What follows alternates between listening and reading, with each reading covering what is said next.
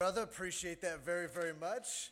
I would like to ask everybody if you would take your copy of God's Word with me this morning and turn to John chapter 2. John chapter 2, as we are going to be looking at Jesus' first sign or miracle, turning water into wine at the wedding in Cana. And so this morning we're going to look at this miracle or this sign to ask ourselves, why in the world is it here? What does this story have to do with anything other than just showing Jesus can do some pretty cool stuff? Why is this here for us so that we might learn and study it this morning? Well, as we've been going the last few weeks, we've been walking through the season of the church calendar, which is often called the Epiphany, which is the season that follows after Advent. Advent is where around Christmas time we prepare ourselves to celebrate the arrival of Jesus, his incarnation, taking on human form so that we might be able to be rescued and redeemed through his sacrifice. But just after that, we see the time when Jesus manifests himself, that through his public ministry, he reveals who he is as the Son of God, and he reveals what he came to do, and that's the season we're in now. And so we're looking at different texts in the Bible that show us how Christ is revealing himself to us and what we're to do with it, how it leads us to worship him. And this morning, the story we have in John chapter 2 of the wedding in Cana and Jesus turning water into wine is actually a picture that shows us the magnificence and deity of Jesus and what he came to accomplish through his life, death, and resurrection. And so this morning we're gonna open this up and we're gonna look at it. It might happen in a little different way because we're gonna kind of go through the story and then backtrack and go through why it matters, why it's important for us today. So, John chapter 2, I want to point your attention there, and we're going to read the first 11 verses that show us this first sign of Jesus in Galilee. I'm going to ask you if you're physically able to stand with me as we read God's word out of honor for his word, and then I'll let you sit down for just a few moments. John chapter 2, starting in verse 1, going to verse 11. And here's what John writes to us through the inspiration of the Holy Spirit. On the third day, there was a wedding at Cana in Galilee, and the mother of Jesus was there. Jesus also was invited to the wedding with his disciples. When the wine ran out, the mother of Jesus said to him, "They have no wine." And Jesus said to her, "Woman, what does this have to do with me? My hour has not yet come." His mother said to the servants, "Do whatever he tells you." Now there were 6 stone water jars there for the Jewish rites of purification, each holding 20 or 30 gallons. And Jesus said to the servants, "Fill the jars with water," and they filled them up to the brim. And he said to them, "Now draw some out and take it to the master of the feast." And so they took it. And when the master of the feast tasted the water now become wine, he did not know where it came from, though the servants who had drawn the water knew. The master of the feast called the bridegroom. And he said to him, "Everyone serves the good wine first, and when people have drunk freely, then the poor wine. But you have kept the good wine until now." This is the first of his signs Jesus did at Cana in Galilee and manifested his glory, and his disciples believed in him. Heavenly Father, we ask you to help us this morning to see the beauty of Jesus in these verses. Father, I pray that you would help us this morning to glorify you as we study. Lord, would you teach us by your Holy Spirit's power? Would you show us your immense glory? And would you point us to our desperate need for you? Father, I ask you to teach us through these verses just how good and awesome you are. And Father, just how wonderful you are in bringing blessing into our lives. God, we desperately need you this morning, and we sing your praise. Oh Lord, feed your sheep today by your word so that we might glorify you and honor you. We ask it in Jesus' name, amen. You can be seated for just a moment. So there's a few things I want to point out to you. First, as we scan through the story, let's try to put ourselves in this position and in this picture. We're told that on the third day, there was a wedding at Cana in Galilee, and the mother of Jesus was there. Jesus also was invited to the wedding, and his disciples. So we're told that the background or the context to this story is that there is a wedding that the mother of Jesus, and his disciples have all been invited to be a part of. Now, when I ask you, when you think of weddings, what is normally the mood of a wedding? What's that? Festive. Usually it's festive. Usually it's a time of celebration. Usually it's a time of joy. Sometimes they're not. Sometimes they can be a mess. But normally they're a time of celebration. Normally they're a time of blessing. Normally a time of celebration and joy and gladness. Yeah, hopefully tears of joy. That's right, if there's any crying. But what we find is that here they have come, Jesus, his mom, his disciples, they've come to this celebration of a wedding in Cana in Galilee, but a problem arises. At the wedding, we're told that the wine ran out, verse 3. So all of a sudden, there's an issue that must be dealt with. Because just so you know, it was up to the hosts, right? And especially the bridegroom was responsible for making sure that there was enough provided to all the people who would attend. And remember, these celebrations often got lengthy. They would spend upwards of a week celebrating together these great moments. And so there was supposed to be enough provided to the people to be able to have joy and gladness and to celebrate together. But then the wine runs out. All of a sudden, the wine runs out and there's a dilemma. Now, what happens at a joyous occasion of celebration in this day when the wine runs out? Well, okay. All right, so I've now learned how you guys handle those situations. No wine, I'm out of here. Maybe instead of bailing so quick,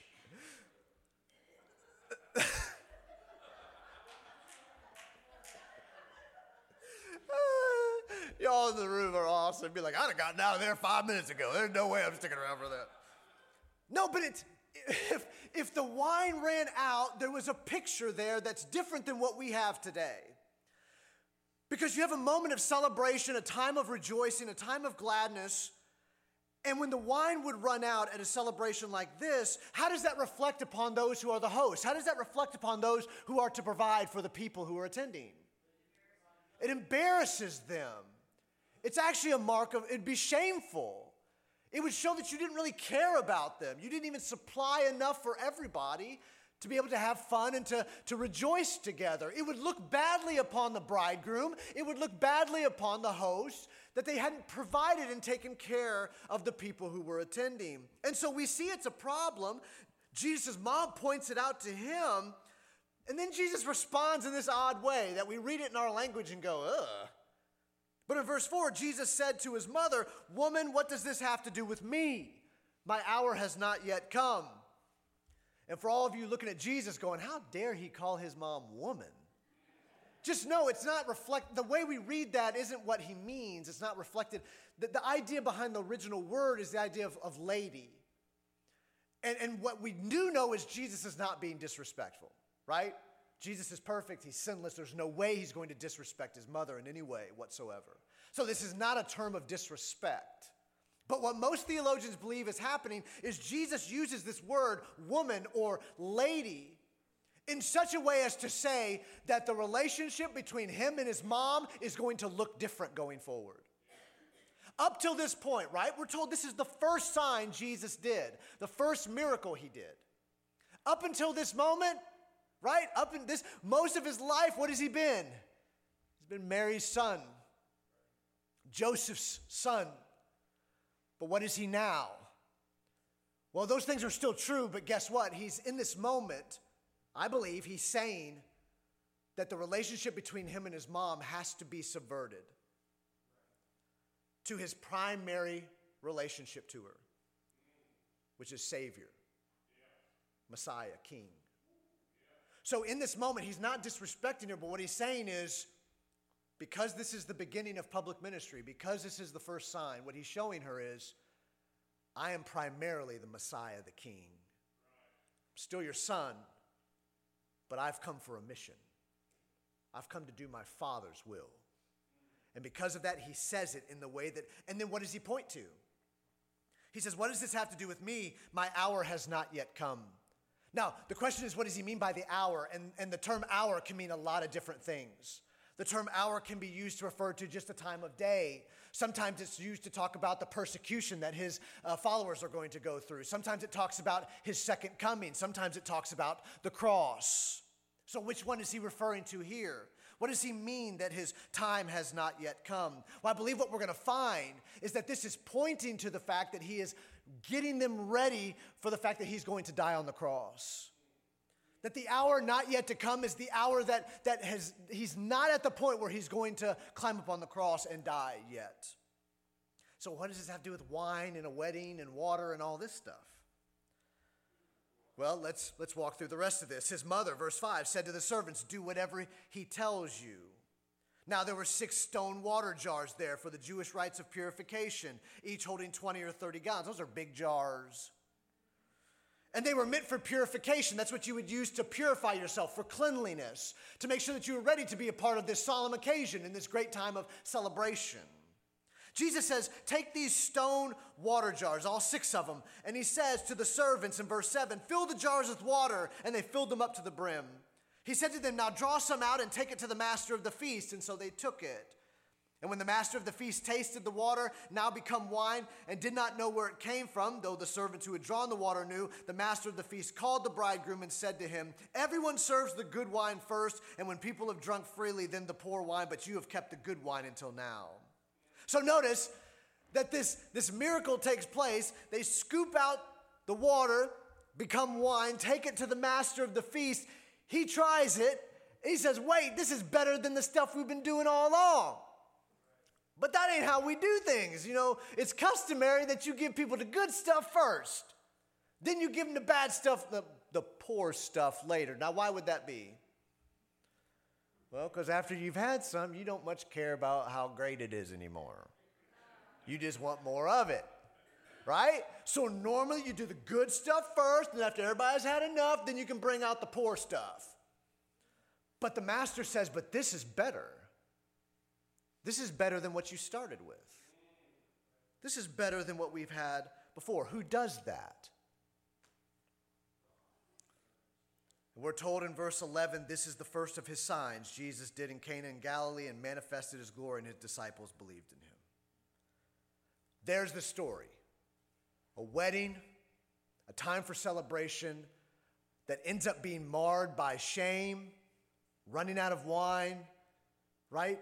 Showing a real catastrophe in their midst. And then here is Jesus stepping up, and here is Jesus providing for them wine where there was none, and providing it by his own means, through his own provision, and doing it by his own power. And we're told that this is what Jesus did to manifest his glory, and that they believed in him. So what does that got to do with you? Why do you care? Why should it matter? What is Jesus teaching you and me? Well, here's how I want to break it apart.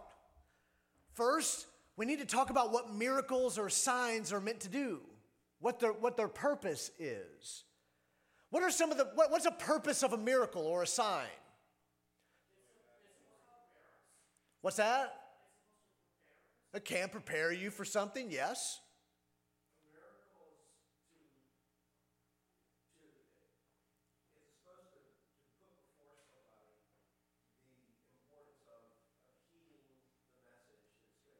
Okay. Okay.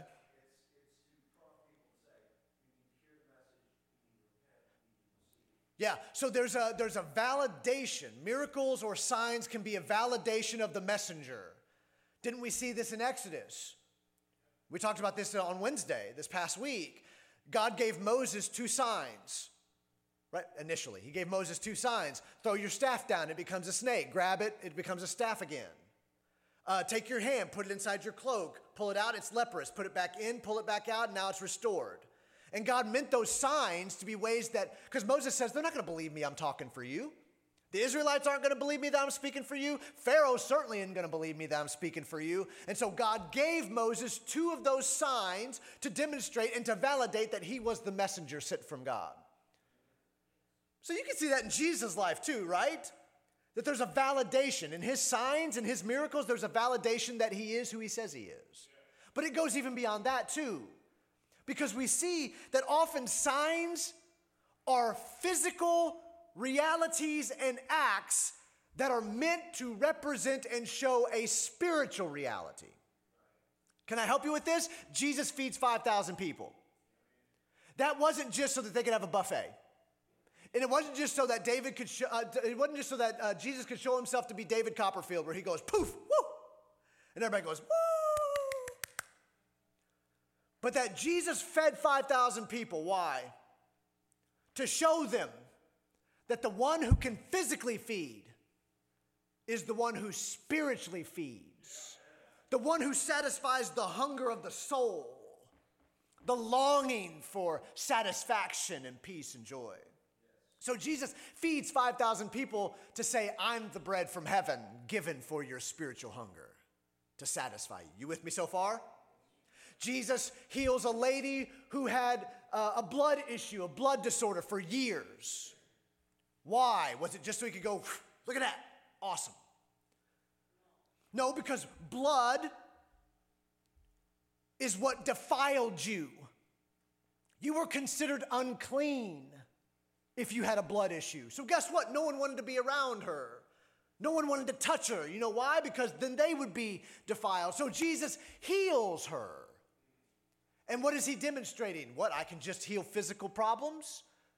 No, he's demonstrating that the one who can heal and cleanse from defilement outwardly is the one who can cleanse defilement in the heart inwardly.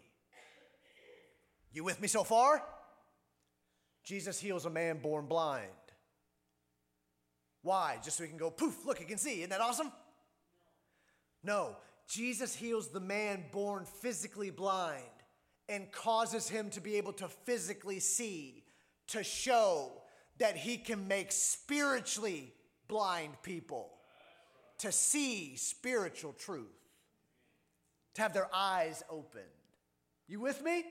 So signs were meant to be physical realities that pointed to ultimate spiritual realities. So with that in mind, why wine?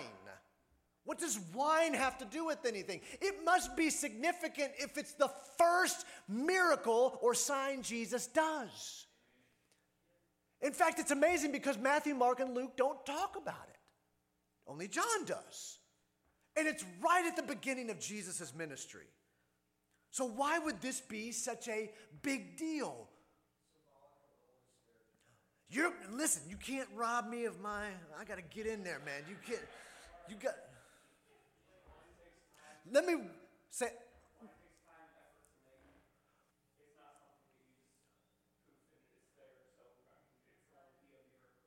it is, but if we're going to ask ourselves why wine matters, wouldn't we want to ask ourselves, what does wine refer to in the Old Testament? Right? What does wine refer to in the Old Testament?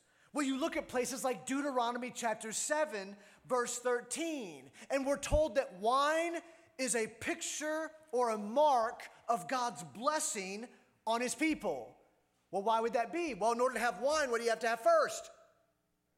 Grapes, which means you got to have a harvest of grapes first, which means God's got to provide a harvest so you can even have wine. So guess what wine is a picture of? Guess what wine represents? It represents the blessing and provision of God for a harvest. It was to show that he provided and cared for his people. If you had wine, you had the blessing of God. We see it also in Psalm 104, verse 15. Psalm 104, verse 15, wine is connected to joy of God's provision. Let me read this to you. Psalm 104, verse 15.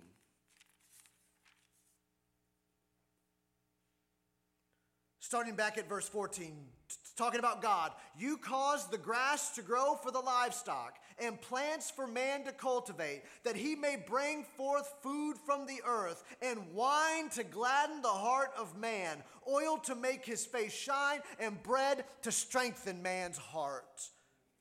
Wine is connected to the joy of God's provision and care, the celebration that comes from knowing God has provided for his people. So think about that. Wine is connected to the blessing, provision, joy that God brings to his people. Now go back to the wedding in Cana. Wine runs out. Now what's it look like? No joy, no blessing, dry, stale get-together. And what we find is that God is going to act in the midst of it. Because it's important in the midst of this shame that God would act. A couple of theologians I looked at talked about the fact that running out of wine at a wedding would bring such shame and disrespect among hosts and a lack of joy. So Jesus shows up, the wine runs out at this blessed event filled with gladness, and now there's shame, now there's emptiness, and Christ is going to act. So what does he do? He provides. He provides in abundance. He doesn't just fill up the jars. He tells them, fill them up to the brim. I'm not just going to provide, I'm going to provide in abundance. So in this moment, in this time where there is supposed to be great sorrow and shame, Jesus shows up and he is going to provide blessing and provision and joy where it was absent. So what is he teaching you about himself? What is Jesus showing us? If physical realities are meant to point to spiritual truths, then what does this mean that Jesus shows up and he lavishly, by his own power, supplies miraculously provision and joy to people who had none? He's showing that he is the one who ultimately brings joy, satisfaction through himself. Now, what's he connecting it to? Well, remember earlier he said, "Woman, what does this have to do with me? My hour has not yet come." What's he connecting? This issue here and what he's doing here with his death on the cross. So Jesus in this story is the one who provides ultimate joy, salvation, right? He's the one who takes dryness and takes shame and turns it into rejoicing and the blessing of God. That's what he does. He shows up to those who need gladness and blessing of God and joy, who don't have it, and he provides it lavishly by his own provision.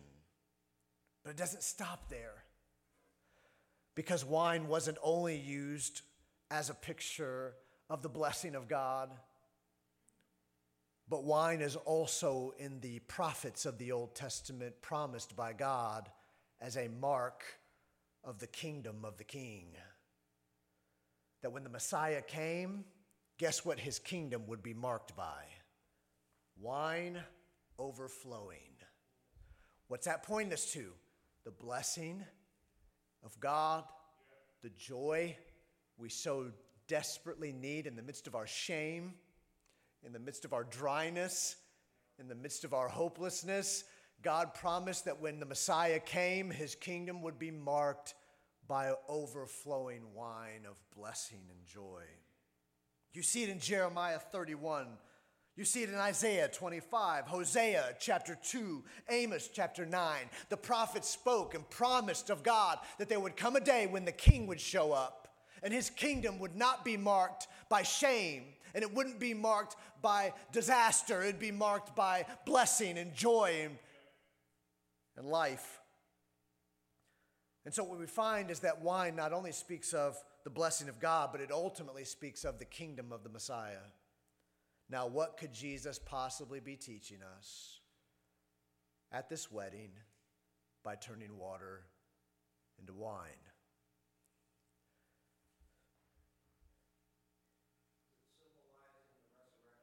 That's true. It's part. But remember what I just said. Wine accompanied the kingdom of the Messiah. Jesus shows up where there's only water. He turns it into wine to demonstrate what?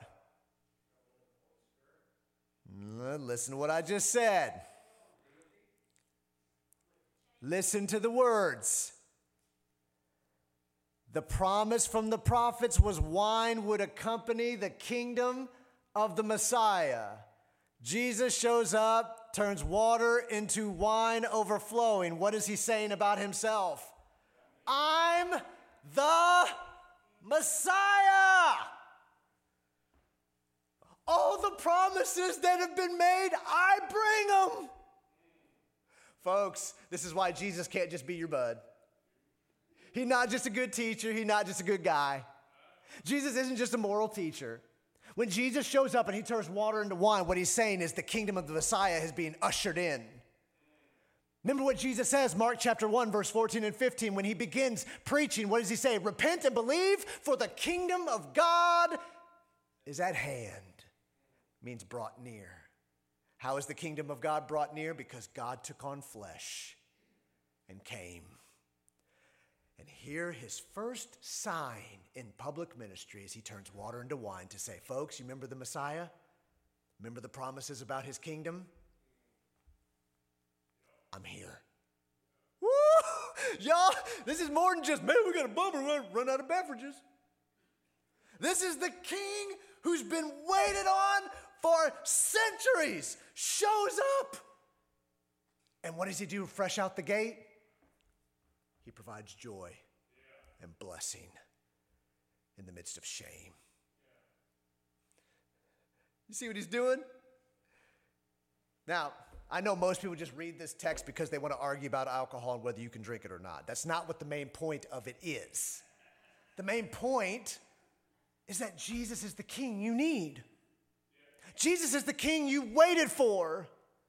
If you're going to have hope, if you're going to have spiritual blessing from God, if you're going to be near God, guess who you need?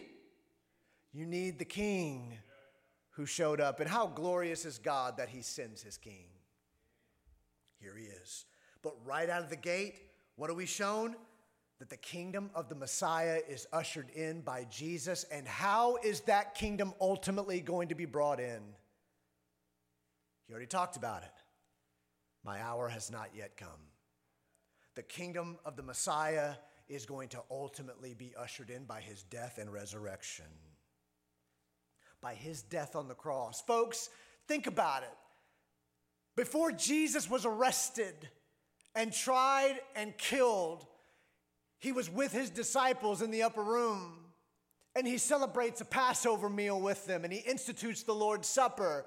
And while they're sitting at the table, Paul tells us in 1 Corinthians chapter 11 that Jesus took the cup, which was wine, and he says, this cup is the new covenant in my blood.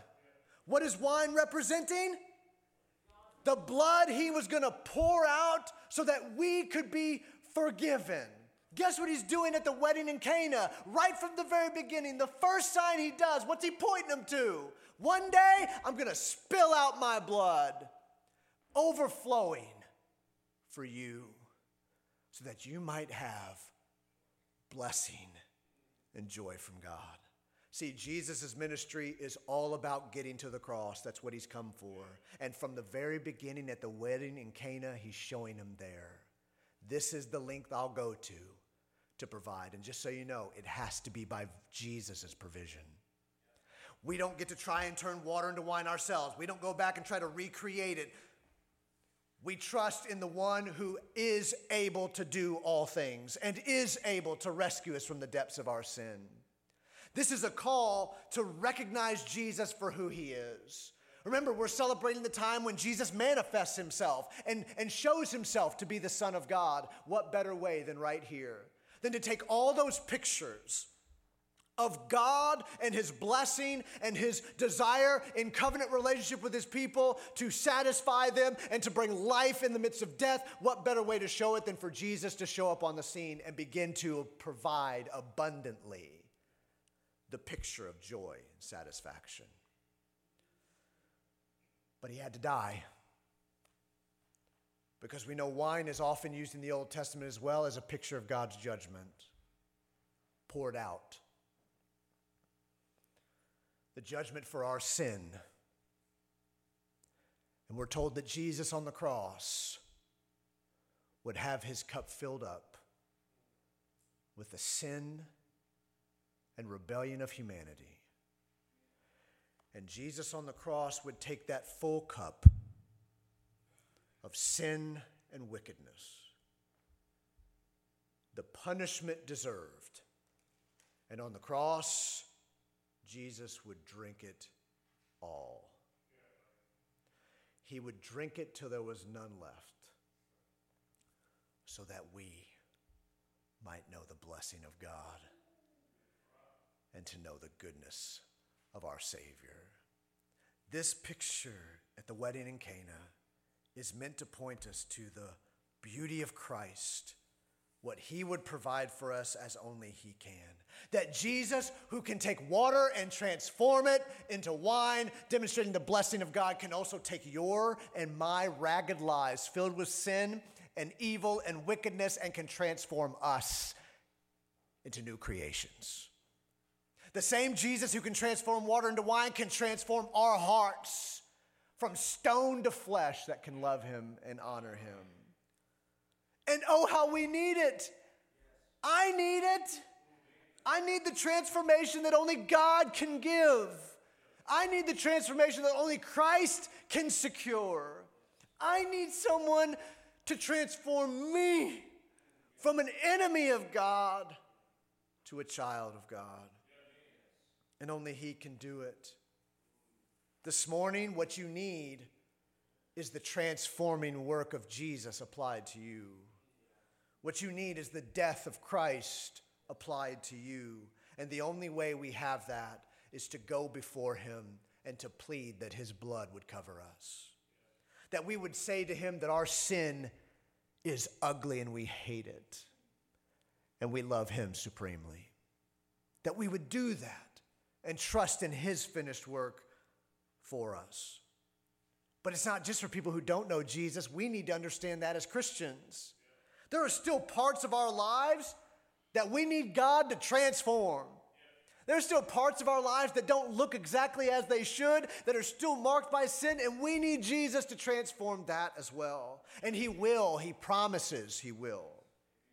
So I ask you, what areas of your life need spiritual transformation?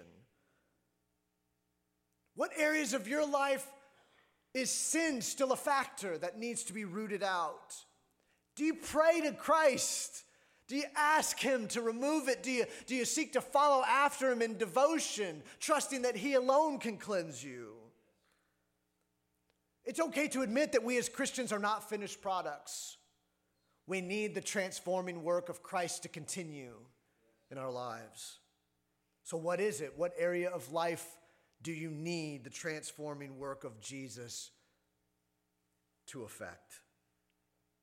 Or maybe number two, maybe you're in a period of spiritual dryness. Maybe you're at a spot where spiritually you've been dry for a bit. And maybe what you need to do and what I need to do is turn and pursue Christ for joy and satisfaction, to do it through the disciplines God has given us, through Bible study and prayer and meditating on his word and journaling and fasting, all these things that are meant to stir up our hunger for Jesus. Maybe we need to pursue those. It's okay to admit all of us go through periods of spiritual dryness. All of us go through periods where the wine has run out and we need Christ to show up and provide as only he can. And oh, how he loves to provide joy and satisfaction for his people. This morning, you and I need to look upon Jesus and not just see a good prophet, not just see a historical figure who turned the world upside down, but we would look upon Jesus and see the Son of God, the Messiah, the King has arrived. And oh, how we need him this morning. No matter what the spiritual dryness, no matter what the area of sin, no matter what the struggle you're facing, Christ can and does provide satisfaction to his people. But we must pursue him. In a world calling out for us to chase after other things, we must pursue Jesus. This morning, I want you to behold the Son of God who provides great blessing and joy and satisfaction to people who are in desperate need, people marked by shame. This is the one whom Jesus has come to provide for. You and I are these folks. We need Christ this morning.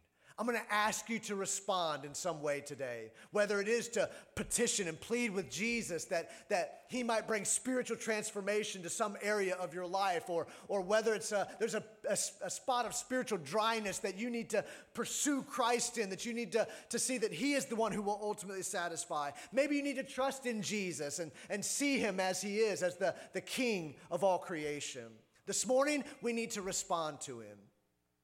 We're going to celebrate Lord's Supper together. Before we do, we need to make sure that our hearts are right, that we're pursuing Christ with everything that we have, that we're confessing sin, that we're seeking him above all else. This morning, before we do that, I want to spend time giving us an opportunity to repent and to turn to Christ and to see his beauty this morning. I want you to respond, because once we hear the word of God, we must respond in some way. We can't walk away unchanged. And so before we celebrate Lord's Supper together, let's spend time asking God to cleanse us, to root out sin, to give us a love for one another that's far greater than anything else, that this morning we might be able to partake of the Lord's Supper together and proclaim that Jesus is our King. This morning, we need to respond. Would you pray with me? Heavenly Father, I ask you this morning in this place to help us, to turn to you, God, to trust you, and to see that Jesus is the King. Father, that we might completely rely upon you and give you glory today. Father, we need you desperately, though, because our lives are often marked by spiritual dryness. And God, we're in desperate need of the transforming work of your Son. And so, Father, I pray for people who have never trusted in you, from people who have never turned to you and sought forgiveness for their sin. God, would you show them today that you welcome them this morning? God, that they might come to you with their sin and lay it before you and know that they can be forgiven if they cry out to Christ, and that he loves to forgive.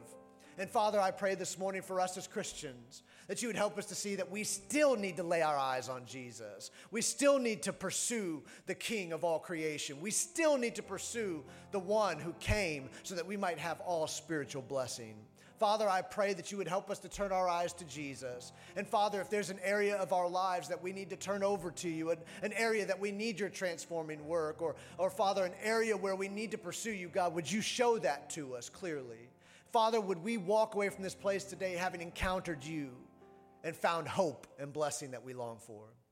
Heavenly Father, would you please stir up the hearts of your people, draw them to yourself, help us to commit our lives to you in full devotion.